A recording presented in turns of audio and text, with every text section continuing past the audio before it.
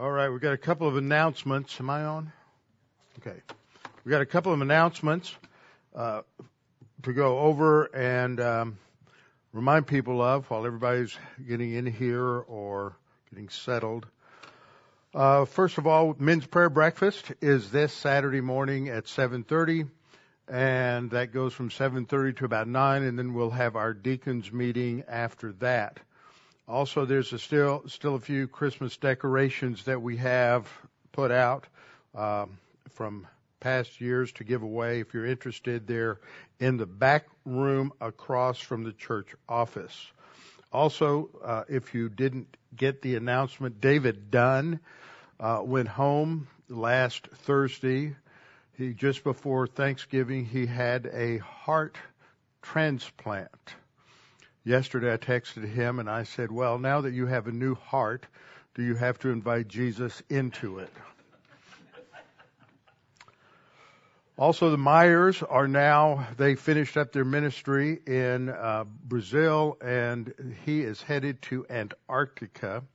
He said he was doing better. His knee was doing better as long as he doesn't move too quick or in the wrong direction. He's got a brace, but things are improving there. So they'll be back. I think they get back a couple of days before Christmas. And then just a praise item to remember that I was contacted or put in contact with a pastor in Kenya who's been listening online, and he has seen to it that the Promise Book was translated into Swahili. And so now that they've been given all the instructions for setting it up and how to take it to the printer, so we're waiting on what the estimates will be on printing there.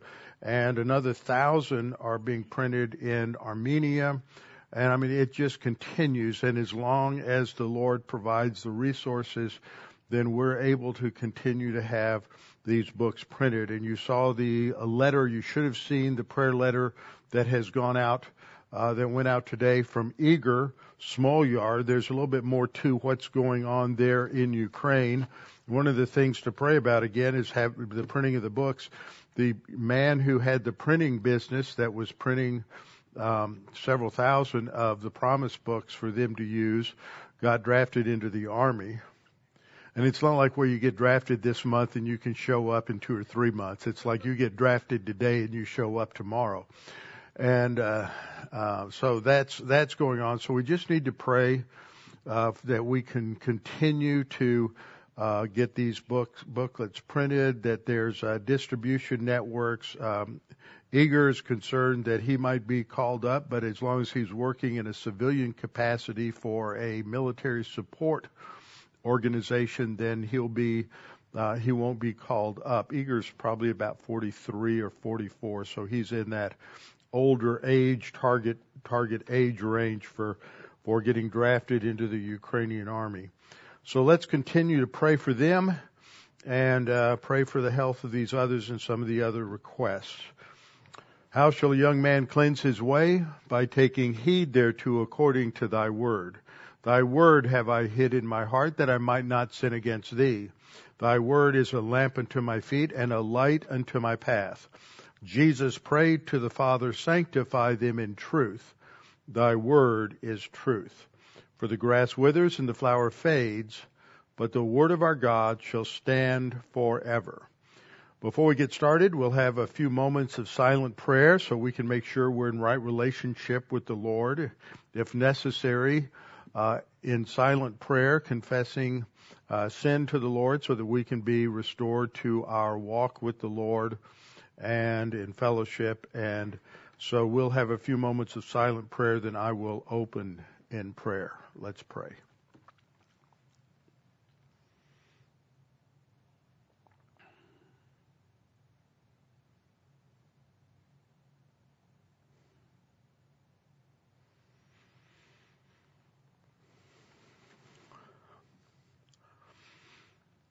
Our Father, what a privilege it is that we have in this church age to come before your throne of grace, that Jesus Christ, our high priest, opened the door, that we have access each individually because of our priesthood, individual priesthood in the body of Christ.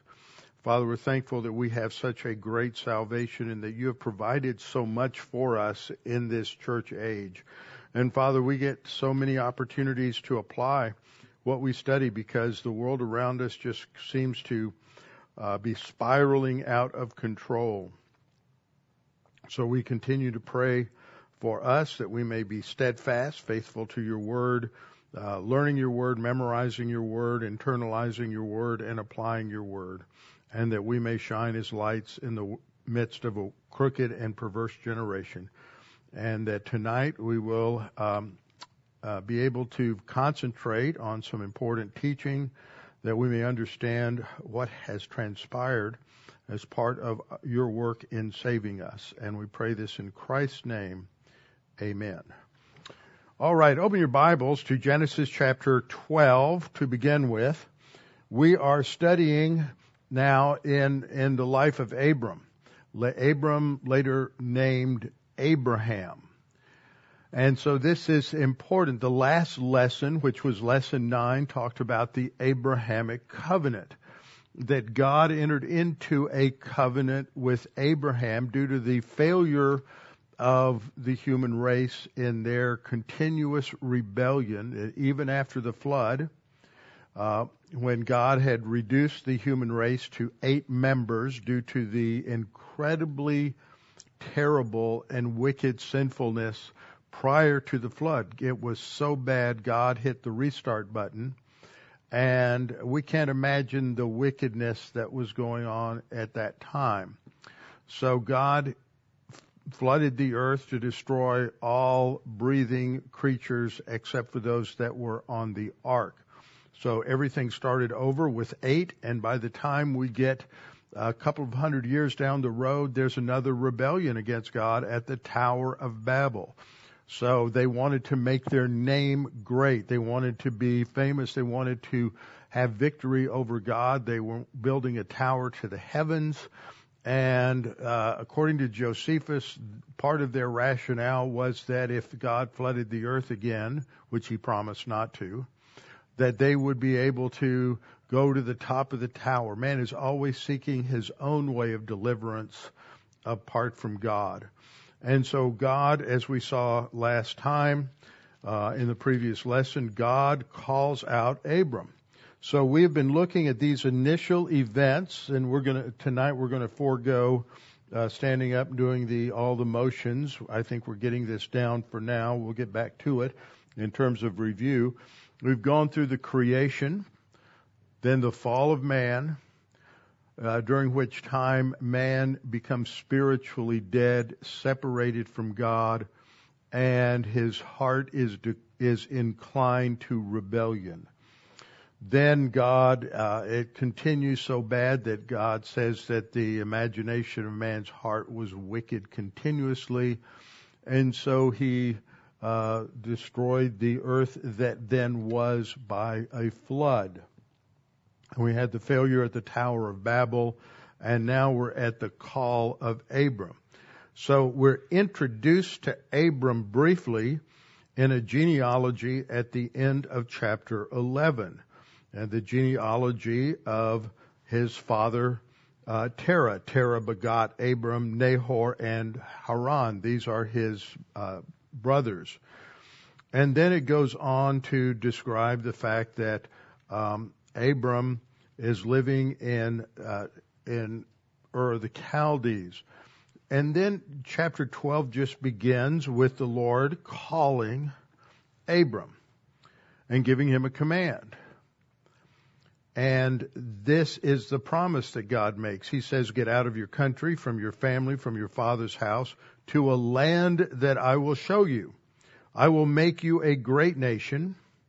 I will bless you and make your name great. In contrast to those at the Tower of Babel who are going to make their own name great, God is telling Abram he'll make his name great. And you shall be a blessing. That's a command. That is not a description. It is a command to be a blessing. I will bless those who bless you, and I will curse him who curses you. This is very important because that applies to every human being.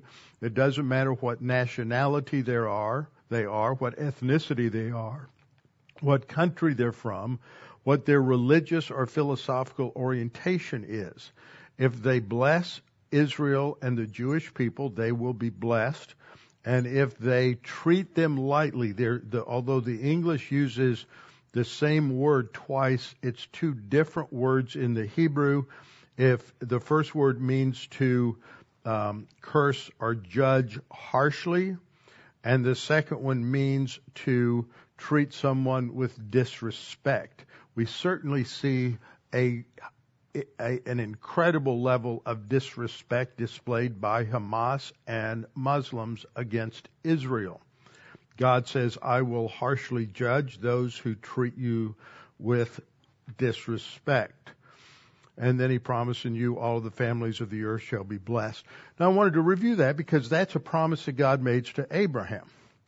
And so now we move from the call of Abraham to, and I thought I changed the title on that slide, to the justification of Abraham.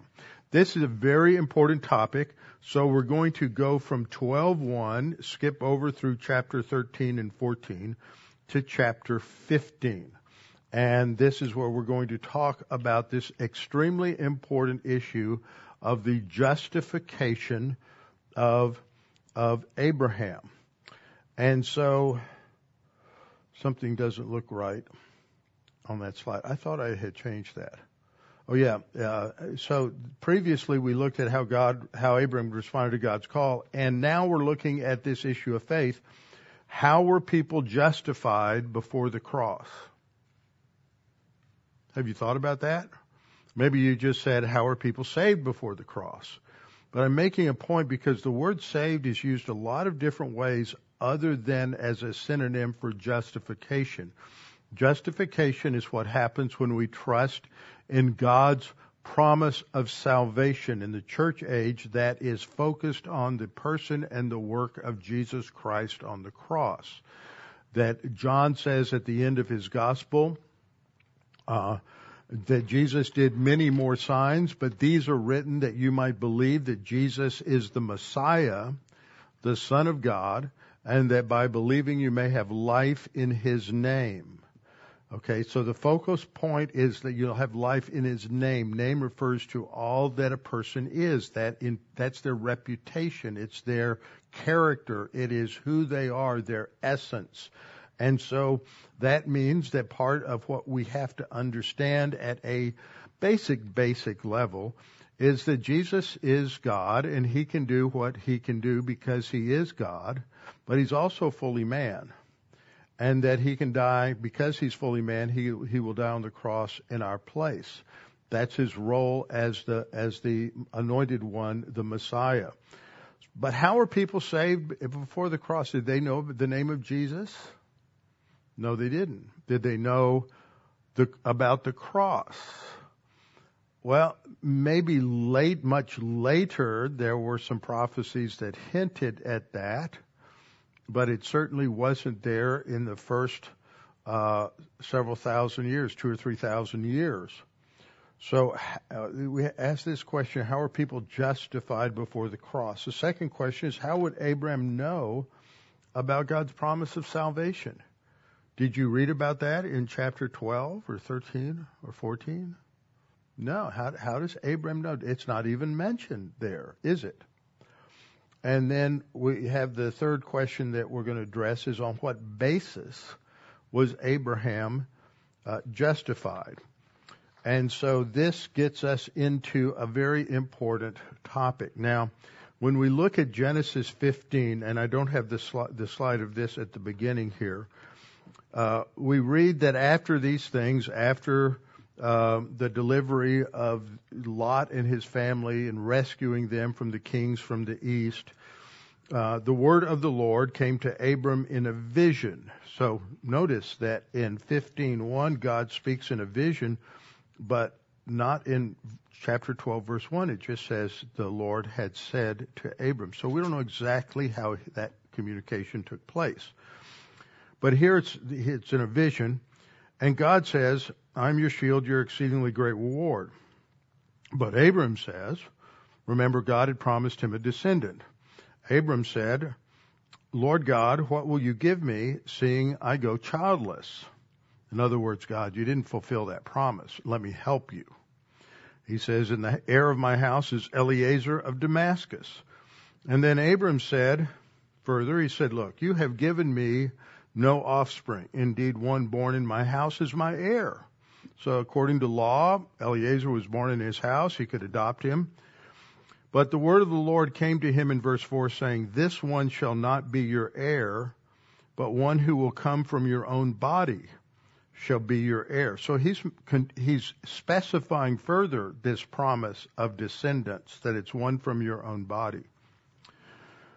Then he, that is God, brought Abram outside and said, look at the stars. Count the stars. Are you able to number them? The point is, you can't count the stars, but you're going to have more descendants than there are stars. And then verse 6 says, and he believed in the Lord, and he accounted it to him for righteousness.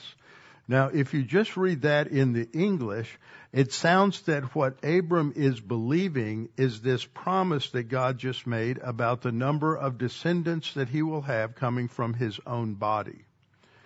But if you think that, you're misled by poor English translations. It's difficult to actually translate it because of the certain things going on in the Hebrew grammar. And this is a problem.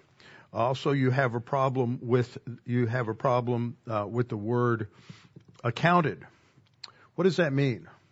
It's the first time that word is used so far in the Bible. And it's also translated as imputed or credited it to him for righteousness. First time the word righteousness appears in the Old Testament. It's also the first time the word believed appears in the Old Testament. So how are people saved in the Old Testament?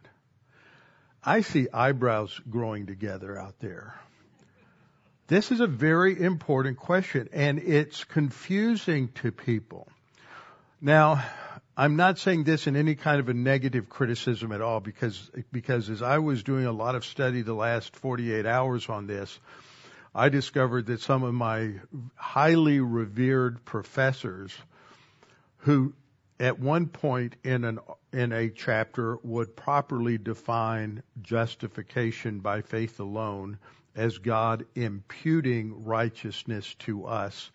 But then they would slip, because a lot of translations do this, and they translate the word for the verb for to declare righteous, a judicial term. They translate it as make righteous. And a little phrase that you should remember is that God imputes righteousness to us. He does not impart righteousness to us.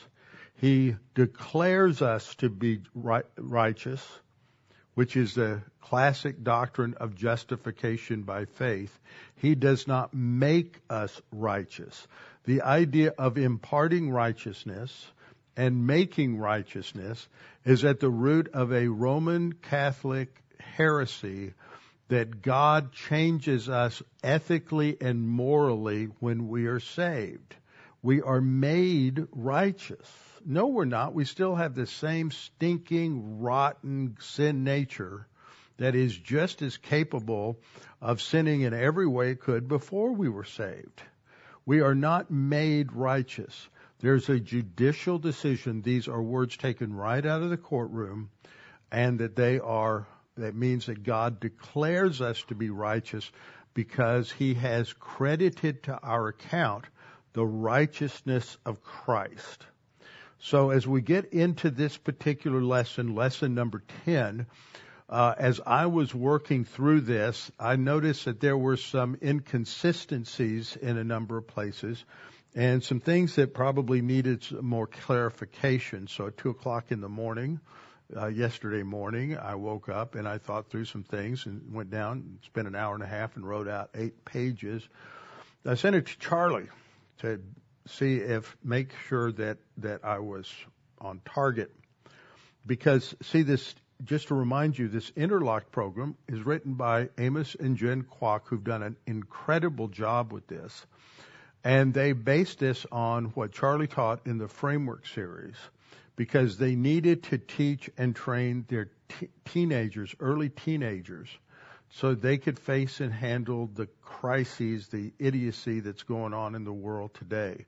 And they did an incredible job doing it. This is a difficult topic. I know really good, smart theologians who, when they wrote, they didn't write consistently, okay? So there's some issues there. So I wanted to make sure Charlie had it because I didn't want to step on Charlie's toes. And then I sent that same information to the Quacks because I had already made some comments about this. And so this morning I had almost a 2-hour Zoom meeting with them, working through a lot of things because it's just difficult to just go and rewrite a lesson and to fix things like this. So this will be corrected. So I'm saying that because I'm not sure. Did you take the lesson down off the website for tonight? So I'm addressing this tonight at a higher level than I would if we were just teaching parents to teach the kids. But parents and teachers need to really understand what the Bible teaches about justification by faith alone, what it is and what it isn't, and what's going on in the Old Testament, because you're going to be asked if you're a Sunday school teacher or a parent. Sooner or later, kids are going to say, well, how did they get saved before Jesus? Well, how did they get saved before Jesus?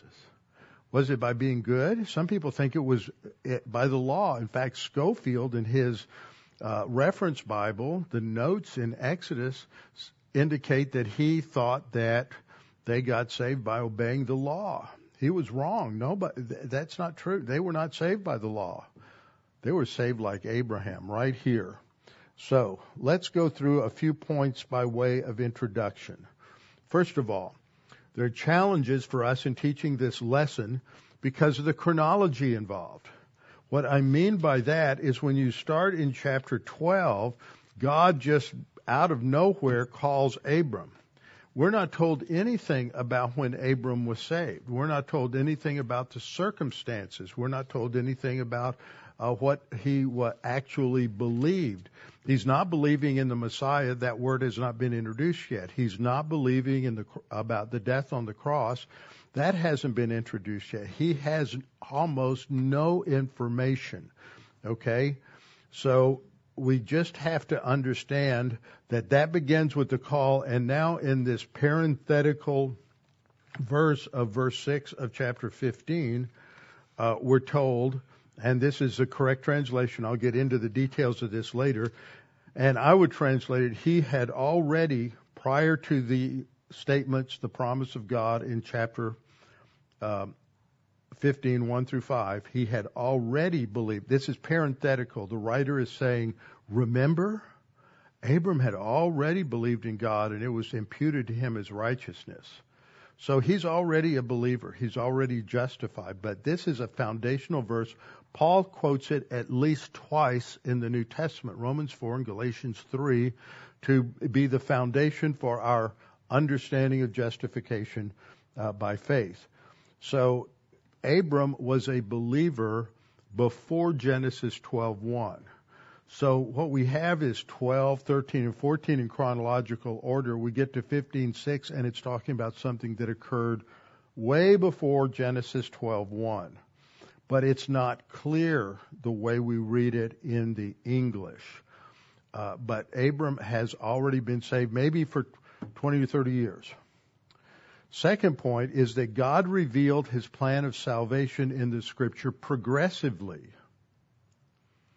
Okay, Adam lived to be 930 years old. When he was, right before he died, he knew more about it than when he got kicked out of the garden. Okay, but Noah knew more about it than he did. Abraham knows more about it than Noah did. Moses knows more about it than Abraham did. David knew more about it than Moses did. See, God doesn't just pull up with a huge dump truck of instruction and dump it all on Adam in Genesis 3. It's progressive. That's what we mean. It doesn't change anything, but there's more and more information given. so that by the time you get to the end of the Old Testament, you learn more. So the people, and also I believe that the people at that time were told more. It's not that they were not told more. How do I know that? Because there's a number of statements in the New Testament, and we'll look at some of them in Hebrews 11, for example, of things that Abraham believed. It's not even mentioned in the beginning of Genesis. So God obviously revealed a lot of things to them that are not recorded in the book of Genesis. Okay, and that's a big part of understanding and working our way through what's going on here.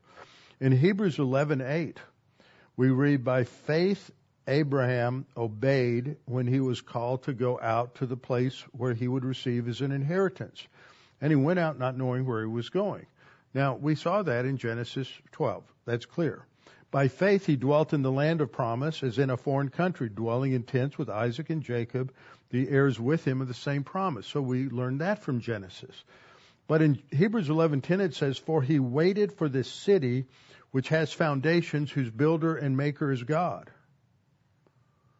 Where's that in Genesis? It's not there. So it's real clear that God is giving them information. There's revelation available to them that we're not told about in Genesis. So when we ask that question about where did he learn about this, well, God must have told him about it, but we weren't told that God told him this information. So my point is, there's information about how to be justified that's not revealed in the early part of Genesis. But that doesn't mean they didn't know it. And we're going to see that in just a minute. Second, the use of the word believe is not used until we arrive at Genesis 15:6. But does that mean that all of the people, Adam, Seth, Enoch, Methuselah, Noah, Shem, Ham, and Japheth, that they didn't know that they were to believe the saving promise of God? No, it's just the first time this word is used. We think about it. From Genesis 1 to 11, we cover somewhere around 17 or 1800 years of history. It's 21. We're in the 21st century. Okay, 1700 years ago was around 300. How much has happened? How many books are written on all the things that happened in the last 1700 years? God covers 1700 years of history genealogically in chapter 5, a little bit at the end of 4, chapter 5, and then there's the flood. We're not told anything. A lot happened. But God doesn't see that that's important. It's not central to his message or what he thinks we should know.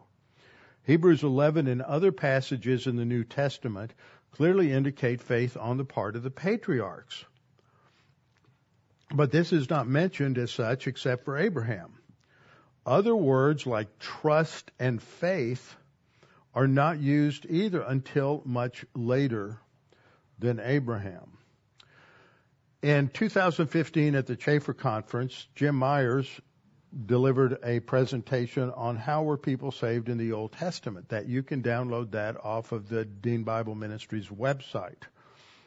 And in that he says, accurately, remarkable as it may seem, there is no explicit gospel message to be found in the Old Testament. There's no specific command to believe in a future Messiah for salvation, nor is there any mention of an Old Testament saint who put faith in a promised Savior for salvation. There are no clear salvation verses like John 3:16 or Acts 16:31 to be found in the Old Testament. How are they saved? Well, it's there. So in Genesis 15:6 we read, and he, Abram, believed in the Lord, and he accounted it to him for righteousness. But we need to ask questions of what we read in the Bible. Don't just sit there and read it with your mind thinking about what you're going to do tomorrow morning yesterday or something like, which is what a lot of us do at one point or another. We don't concentrate real well. So the first question is, how did Abram come to know what he believed? How did he learn it? He doesn't have a Bible. You know, he can't go down to the Baptist bookstore and buy him a new Bible. He can't download it off of Logos.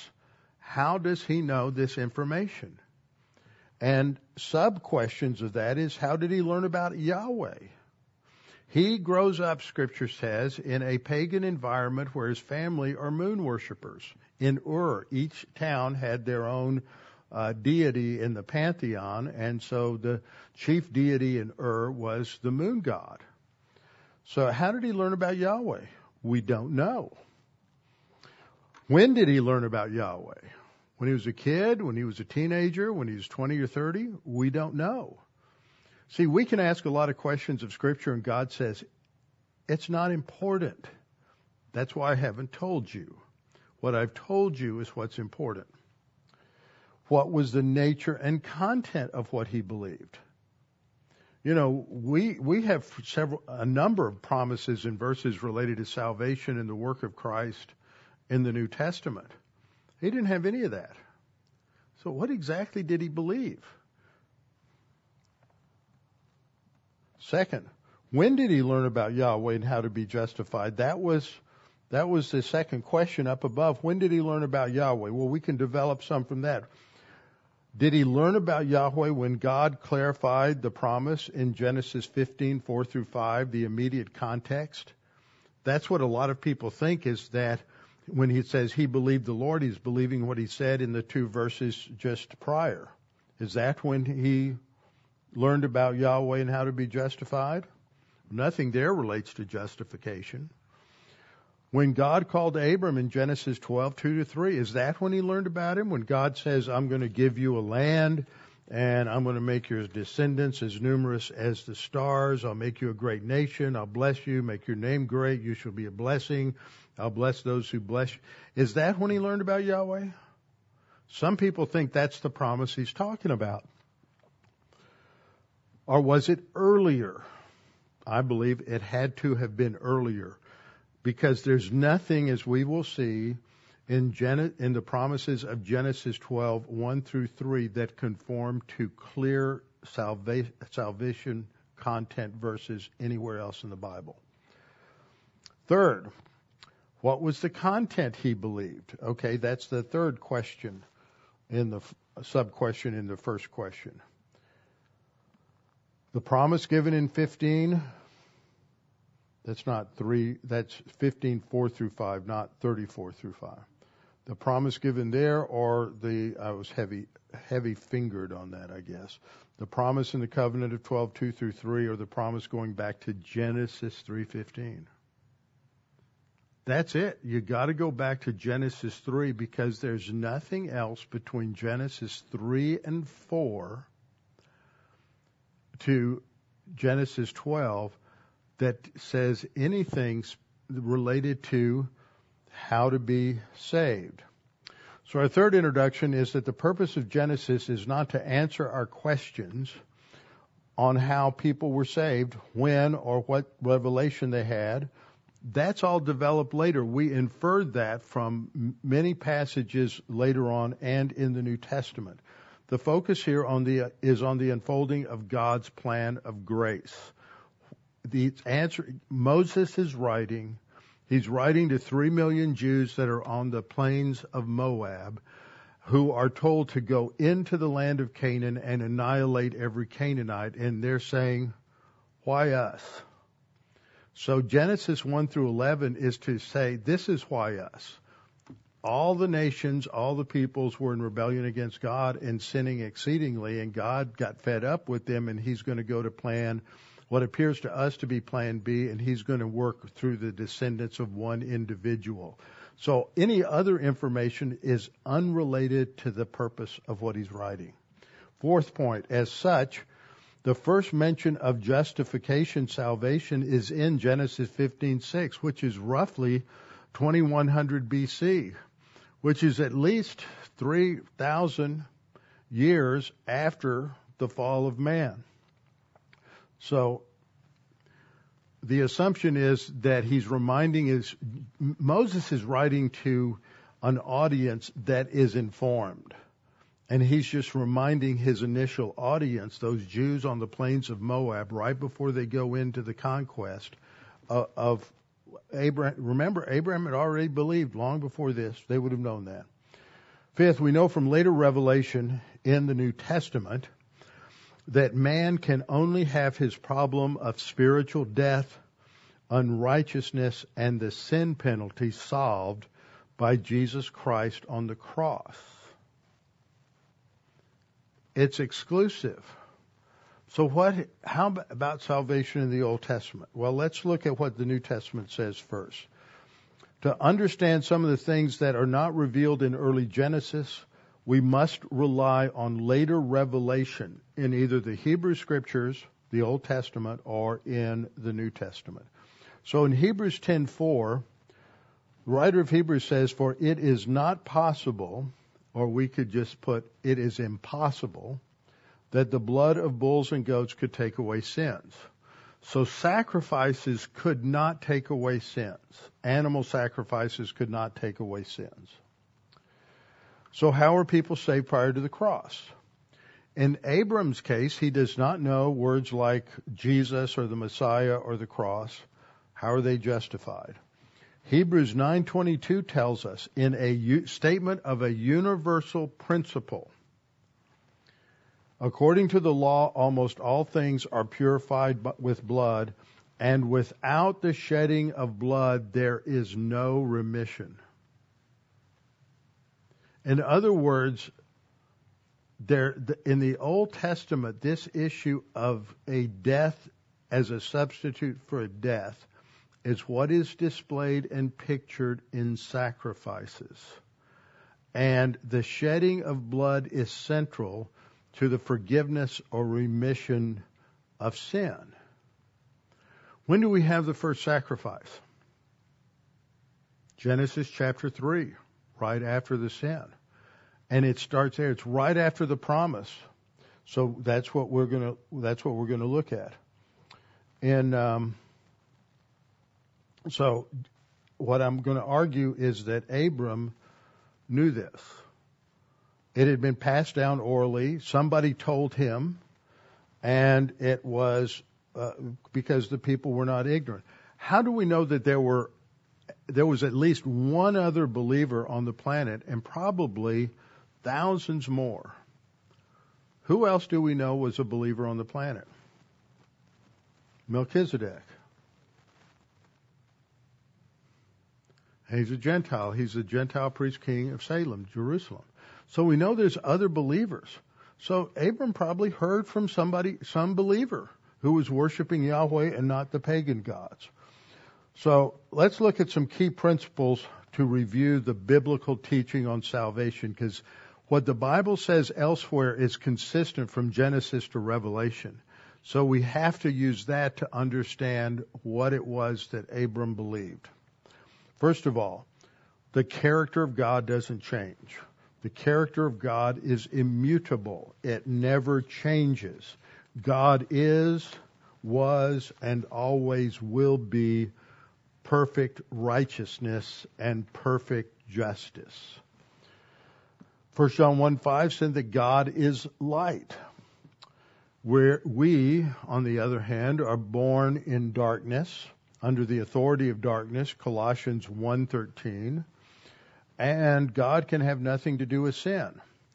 Due to his character, God cannot have a relationship with his unrighteous creatures. Sin is an offense to God's righteousness and justice. In Isaiah 59:2 we read, "But your iniquities have separated you from your God." That is spiritual death, separation from God. 1 John 1:5, this is the message that we have heard from him and declare to you, that God is light and in him is no darkness at all.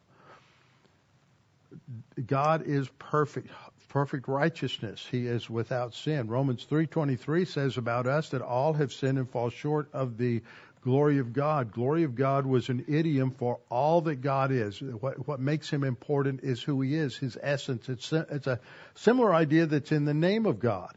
We fall short of the glory of God, the importance of God, the centrality of God. 1 John 1:6 says, if we say that we have fellowship with him and walk in darkness, then we lie and we don't practice the truth. It's an either or proposition. We're either walking in the light or walking in darkness. So, as we review what we've learned in the previous 9 lessons, how did God reveal or indicate that he would solve the sin problem? The problem of spiritual death, the problem of separation of God. So we've seen this already, so we have to go back, and that's the second point. Man on his own cannot save himself. From eternity past, God knew that he would send his Son into the world to pay the penalty for sins. God postponed judgments according to Romans 3:25 and 26. God postponed or delayed judgment on man's sin in order to prepare the world for the coming of the Savior. Romans 3:25 says that in his forbearance, God had passed over the sins that were previously committed. That is, previous to the cross. He's not permitting them in the sense of permissiveness and winking at them and say, that's okay, it's not bad. It's that he has delayed judgment until the cross for Christ to take on that payment. For the purpose of demonstrating at the present time his righteousness, that he might be just and the justifier of the one who has faith in Jesus. So justifying is what we talk about, justification. It's the imputation of righteousness and declaration of just that he's just. It's the declaration, it's a judicial declaration. Third, we need to be reminded the legal penalty of sin is death, not physical death. The instant that Eve and then Adam ate from the forbidden fruit, they died spiritually. Well, how do we know that? First of all, the warning, the promise in Genesis 2:17, of the tree of the knowledge of good and evil you shall not eat, for in the day that you eat of it, you shall surely die. It's an emphatic statement. It's going to be instantaneous. Now, this is evidenced by what happened next. First of all, they recognized that they had a problem. They were naked. They were running around unclothed as God created them up until this moment and never crossed their mind. Now there's a self-consciousness. There's an exposure that's here. They're vulnerable. And they know that this is a serious problem, and so they have to cover it up. Now, that's really interesting to delve into the thought process here. All of a sudden, they realize they're naked. We got to cover up.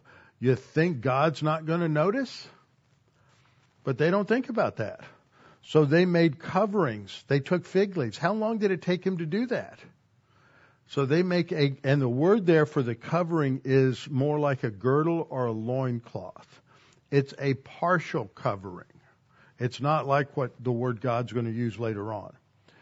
Second thing that happens is when God came into the garden as he did every day, and instead of being welcomed with open arms by the couple, they ran and hid. So that's another indication something serious has happened. Number one, they're embarrassed by their nakedness, and number two, and they try to cover it up. And number two is that they run and hide from God. And God asks, why? What's happened? Why are you where you are? And they said they were afraid because they were naked. So they know that something significant has happened. So they've died spiritually. They're separated from God. Now, when we go to Romans, in Romans 5:12, Paul writes, therefore, just as through one man sin entered the world, and death through sin, and thus death spread to all men. and thus, because all sinned. Okay, so that's the point, that all sinned because Adam sinned. They're spiritually dead. That's our problem. That's why we can't have a relationship with God, because we're spiritually dead. Now, believing God's promise that He's going to, by Abraham, that God's going to give him land and descendants and make him and worldwide blessing, doesn't solve the sin problem. So that can't be the salvific promise. Although I will tell you that there are people who think that. In fact, I learned today that a very well-known evangelical seminary, which I've had a close relationship with in the past, has that in their doctrinal statement, that there's a shift in the gospel content here. That's absurd. They can't figure this out. This should be Theology 101. So sin spreads to all men. And verse 14, nevertheless, death reigned from Adam to Moses. Abram's in the middle. Even over those who had not sinned according to the likeness of the transgression of Adam. So what did God propose as a solution? That's our fourth point. In Genesis 3:14 to 19, God announced the consequences of spiritual death. The penalty, the legal penalty for sin was spiritual death. Genesis 3:14 to 19 is not telling you what the legal penalty is. It's telling you what the results of that legal penalty are. Of God, of man being separated. The whole creation groans, Paul says in Romans 8, under the curse of sin. So it didn't just affect man's relationship to God. It affected every molecule, every atom that God had created. But God says to the serpent, I will put enmity between you and the woman, and between your seed, or your descendant, or you, and her seed. Now that's, we've talked about this before. Women have an egg, men have a seed. But this is a strange thing. It's to get our attention. It's foreshadowing the virgin birth. It's not overtly clear, but that's what's implied there. When we get to Isaiah 7:14, you don't need a man. God says the virgin will conceive. Virgin conception and birth. Okay, and it says, and he shall bruise your head. That is, the seed of the woman will bruise the head of the serpent, and the serpent will bruise his heel. It's a fatal wound, but he comes back from it. They're both fatal wounds. Okay, this is called the proto-evangelium, the very first hint of the gospel, that God is going to provide the solution, and He's going to provide the seed of the woman who will destroy the works of the serpent. Now, they don't know much more than that. But God provides a little more information because He's going to solve their sin problem with something better than fig leaves.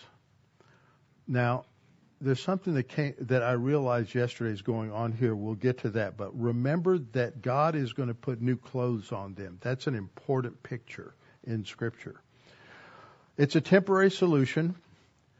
It is one that depicts something about how God's eventually going to solve the sin problem. The clothing of them is a picture of the imputation of righteousness and the declaration of justification. But it's not real clear. But in light of subsequent Scripture, it's clear. So in Genesis 3:21, also for Adam and his wife, the Lord God made tunics of skin and clothed them. Now, I know one or two of you have gone hunting before. Now, if you hunt a deer and you shoot a deer, then it's a mess. You've got to eviscerate the deer. You've got to gut the deer. And that's going to get your hands messy, and you're going to have blood up to your shoulders. And there's blood everywhere. And you have to get all of that out to preserve the meat. Now, what God is doing here is He's going to clothe them with skin, with leather. Where did He get the leather? You don't just make leather. Now, I imagine a lot of young people think that's what happens. Somebody just makes leather. In some places, you have artificial man-made leather. It's sort of like that man-made meat you can go and buy at the grocery store. They have no idea it comes off of a real cow. You just go pick it up at the store. But God has to think about what's going on in the text here. God has to kill an animal. Nothing has ever died before. Nothing. Remember, death came by sin. So nothing has ever died before. He kills the animal. He has to show them how to do it.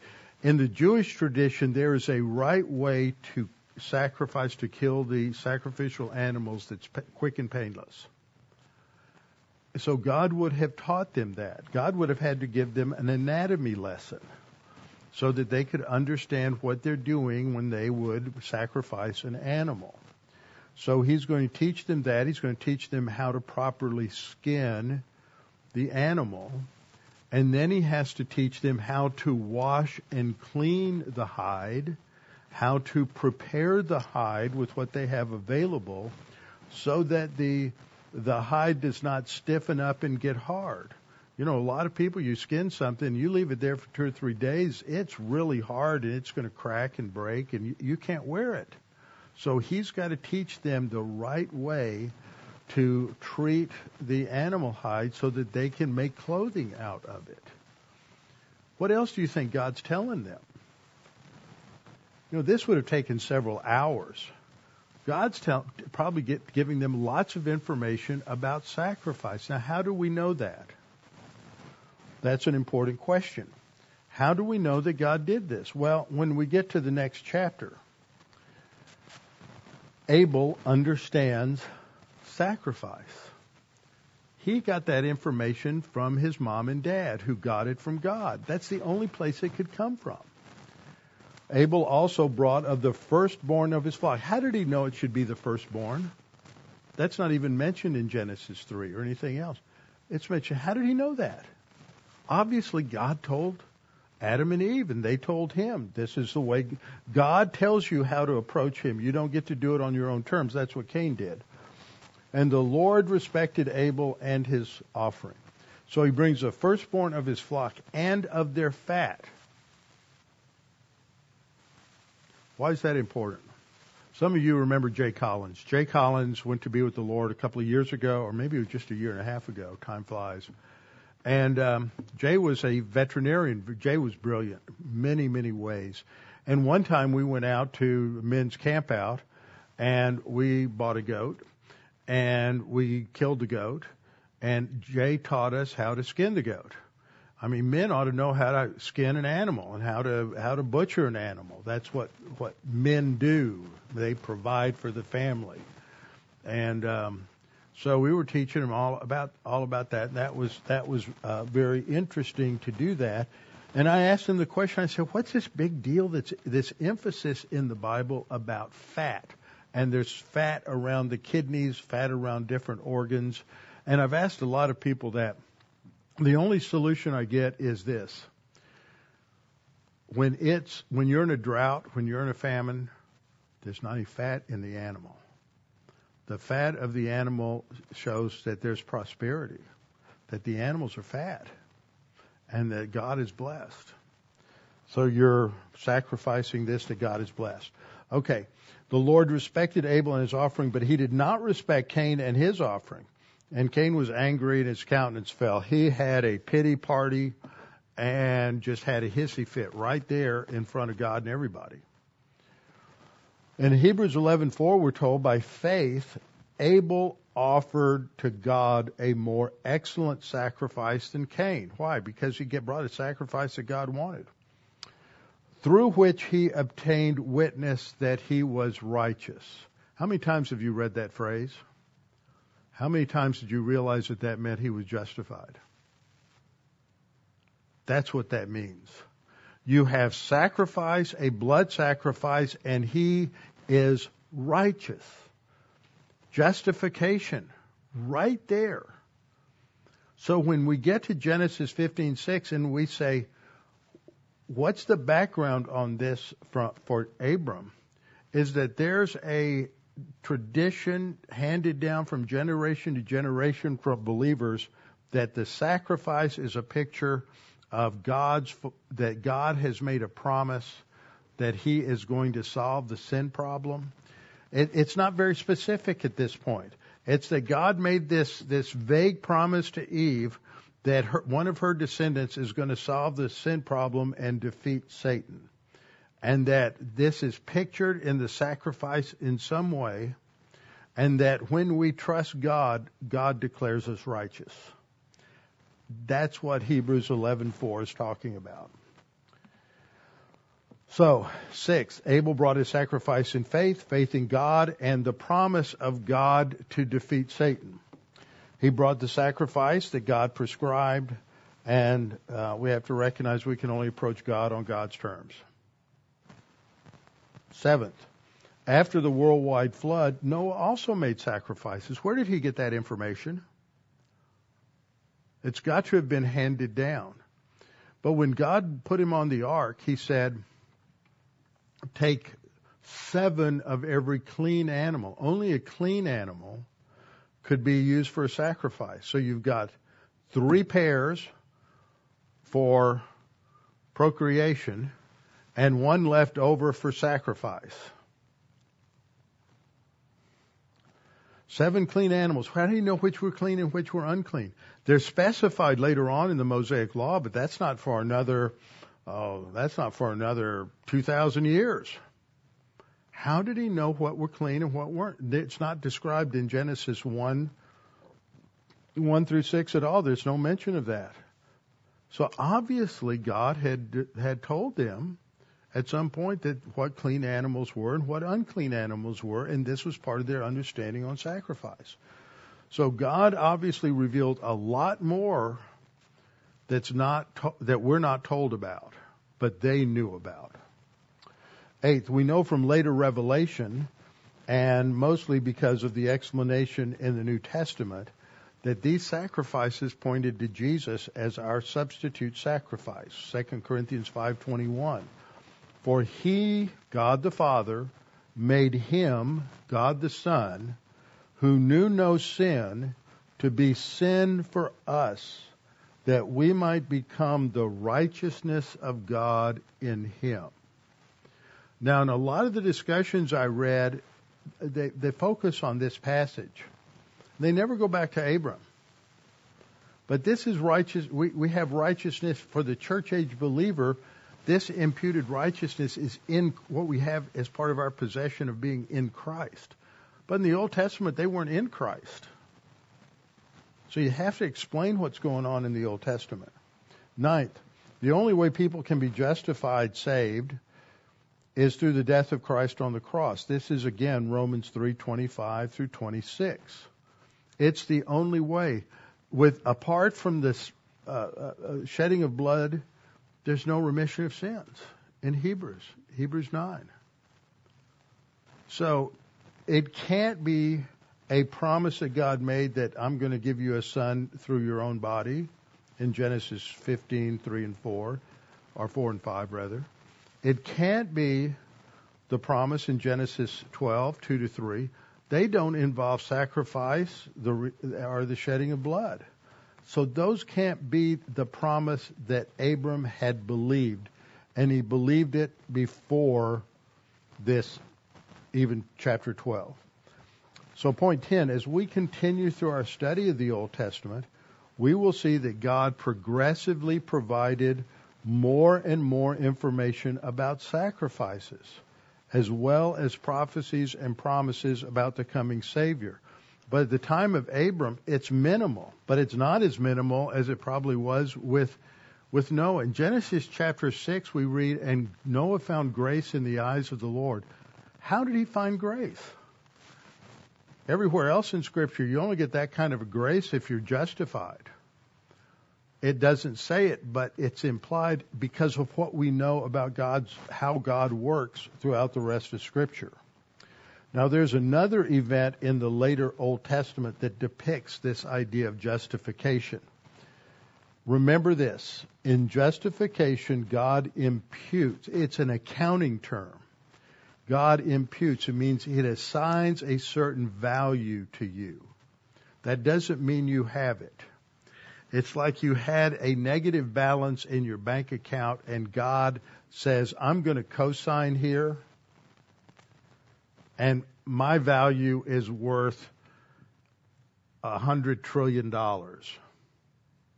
So that way everything's covered because I've assigned that value to you, but you don't have that in your account. When they charge your account, it's going to send a message to my account, but it's not in your account. I don't know, not all illustrations work. But it's an accounting term. So it's something like that. It's the imputation or crediting or accounting of value. It's not the imparting of value. That's the distinction I'm making. God doesn't put $100 trillion into our account. But it's credited as if it were, so that our deficit is covered.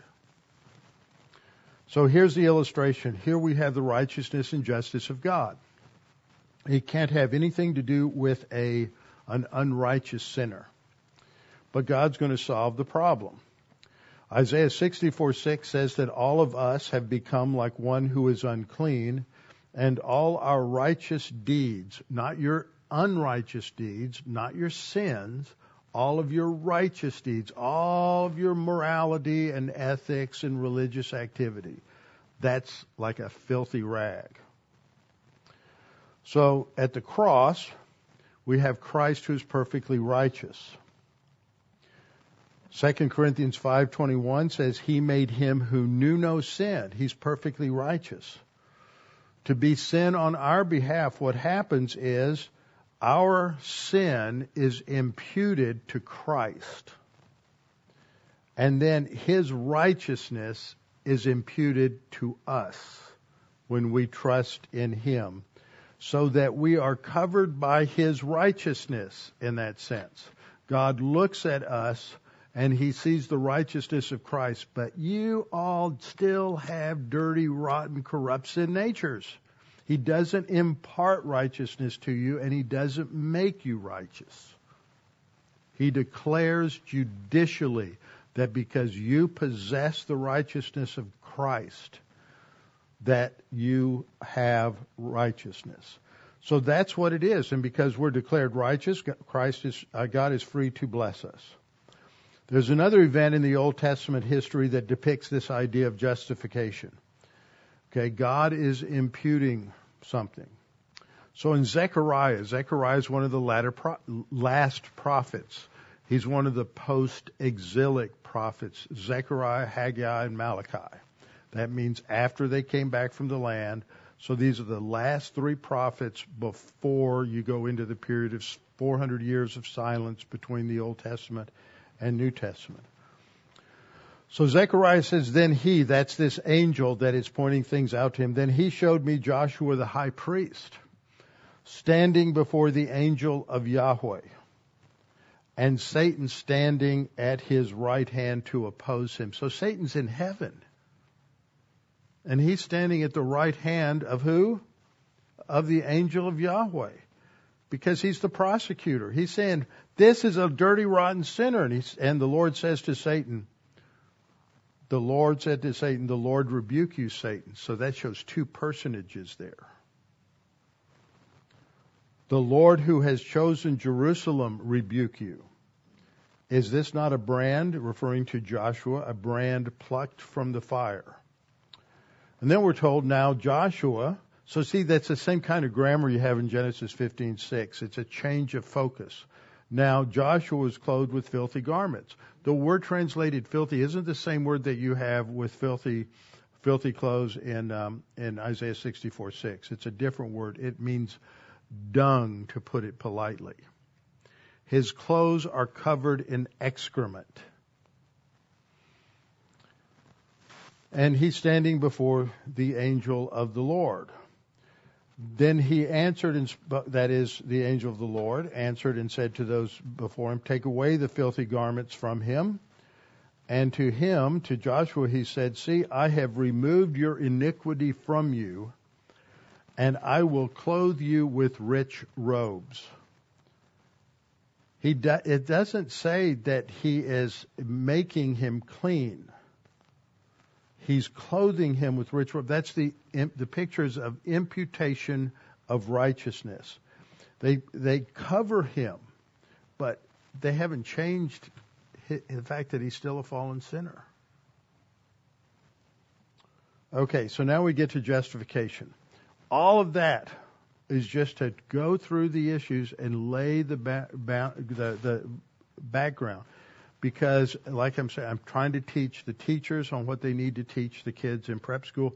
You're not going to teach them what I just taught you. You'll have to bring it down to their level. Because this is complicated. But if you don't understand it, they used to have a saying in the homiletics, that's the preaching department in seminary, that if there's a fog in the pulpit, in other words, if the guy teaching isn't clear in his own head about what he's teaching, then there's going to be, if there's a mist in the pulpit, there's a fog in the pew. So teachers have to understand this so that they can then put it in their own words and bring it down to a level where a 10-year-old or a 12-year-old or a 15-year-old or a 20-year-old can understand. And I'm going to go into this in some more detail next time, but I've said it. Where did Abraham learn of this? He learned this because it's passed down orally. It may have been written down. We don't know. It may have been written down. There may have been some sort of pre-Noahic scripture that survived. We don't know. There's no reference to it. But there's some way that this information going back to Genesis 3:15 and Genesis 4, that this information is communicated from generation to generation so that people who want to know God can do so and can be made right with God, declared righteous. So this is the background for understanding this. We'll get into some of the more details still next time. But the first point here that I'm suggesting for the curriculum, sort of reorganizing things, is this principle: justification. God declared Abraham righteous. And then next time we'll get into understanding what's going on in this particular verse, just in terms of its context. Okay? Everybody clear? Anybody confused? Nobody wants to admit it now. All right, let's bow our heads. Father, thank you for this time that we could understand justification, that we're all sinners. We're born spiritually dead. All of us have sinned and fallen short of your glory, but you have provided a perfect solution. And that solution is through Christ's substitutionary payment on the cross for us, that we might have eternal life because of what he did for us. And that because he was without sin, then he's qualified to go to the cross and qualified to be our substitute. And he is his righteousness, because he is infinite in his deity, his righteousness can be imputed to everyone who believes. And that we have received that. It's credited to our account, so our standing before you is one of being righteous because of who Jesus is and what he did for us. And in the Old Testament, they just anticipated that. They didn't have the details that we have, but they understood that there would be a solution, you would provide it. And on the basis of sacrifices, the way that you described them, that they are made righteous, as it says about Abel in Hebrews 11:4. So, Father, we thank you that we can understand this and have a improvement in our clarity of what it means that we are justified by faith alone, in Christ alone. And we pray this in Christ's name. Amen.